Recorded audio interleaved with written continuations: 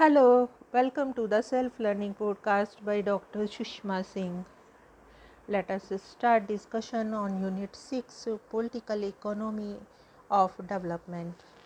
And our topic is the Counter Revolution in Development Economics, the LPG package.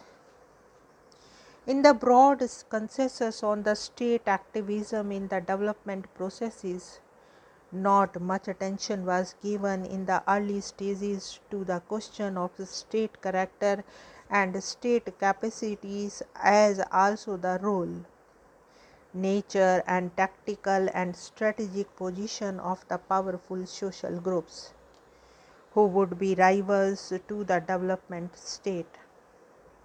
A class neutral state representing broad, general, and social interest in a long term perspective, capable of acting concentrically on the sticky constraints, taking into account present and future externalities and overcoming myopia, was assumed to be an effective agency for carrying out the developmental tasks. Its task was assumed to command general and social consensus, especially as a part of early nationalist euphoria in the early post-independence period. The role and attitude of India's business classes towards the public sector, initial support but constant campaign to denigrate it and manipulate its actual operation in tune with its broad interest, highlights the naivete of the early euphoric approaches to the role of the state. However, an experience accumulated there emerged realizations regarding the real state character, capacities, its relationship with society, more particularly with the business classes and organized working class, and the impact of its internal organizational dynamics, leading in some cases to characterization like soft state or the state as a part not of the solution but problem set, or the need to develop and reform the state in order to use it effectively as a harbinger of development. The neglect of some of the crucial aspects of state interventions gave rise to disappointment and disenchantment, strong enough to drown the voice of the state protagonist. Many change in the rich, powerful nations, like the end of the golden era of capitalist expansion, stagflations, the burdens of Cold War geopolitics, emerging competitive strengths of the exports of the newly industrializing countries, and some snatching of space by relatively successful East Asian tigers, along with the domestic political economy getting dominated by the public spending and working class recession owing to near full employment and cradle to grave social security, tended to strengthen anti-state corporatist forces in the rich Western countries. There emerged strong streaks of discontentment and the disenchantment in the weaker countries. Their growth was turning out to be costly and non-sustainable. Their main problems of poverty, unemployment, deprivation, and inequalities was getting accentuated despite and along with hitherto unprecedented growth rate, industrialization and growth of the state sector. There appeared in many poor countries comparatively stronger business and industrial classes which flourished under strategism both formally and by resorting to informal underhand devices. In any case, there was growing concentration and centralization of economic and political power.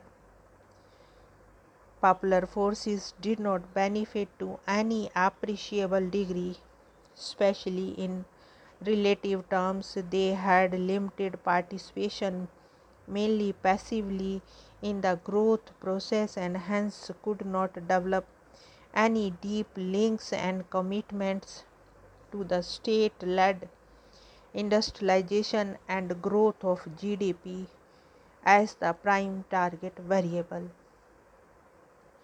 The organized sector remained tiny and the large and growing informal sector was getting increasingly marginalized.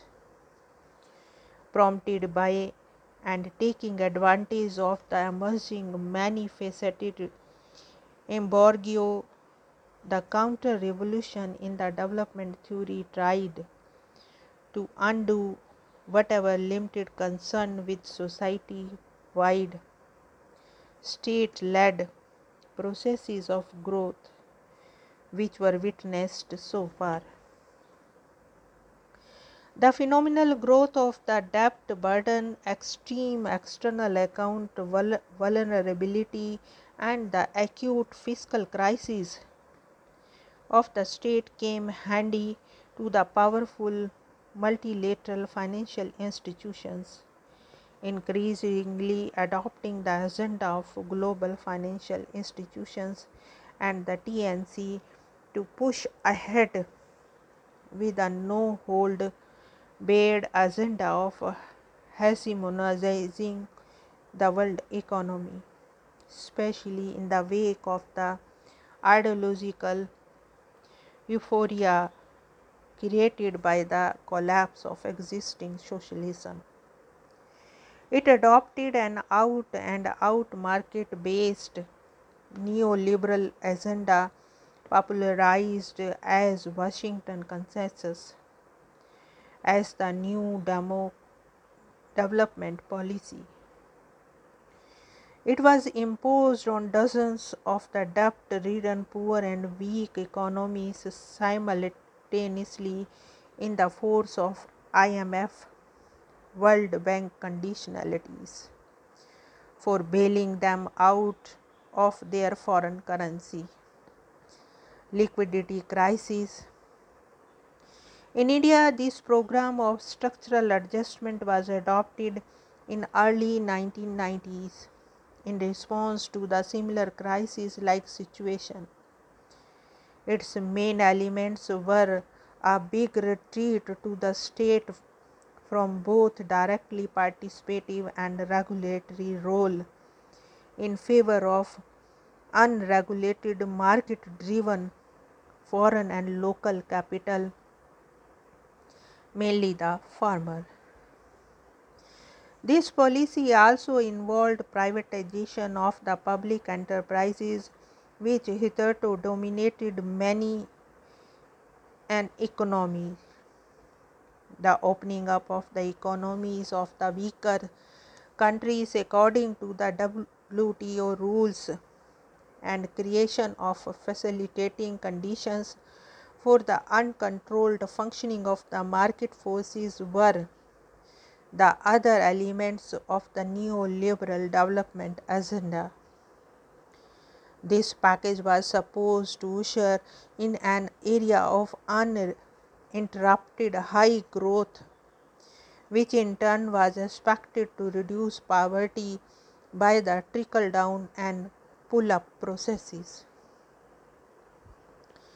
The entire decade of 1990s witnessed large-scale application of this model, but with increasingly frustrating, destabilizing and anti-poor and anti-working class results.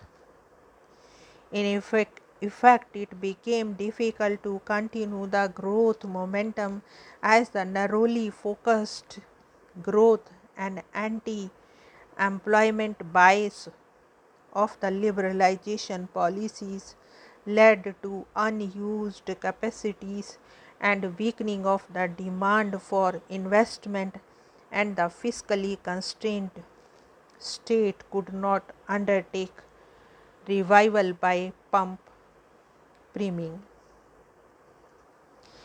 In response to such disastrous outcome, there is a widespread disentanglement with the liberalization, privatization and globalization (LPG) package, which is the core of the counter-revolution in development economies.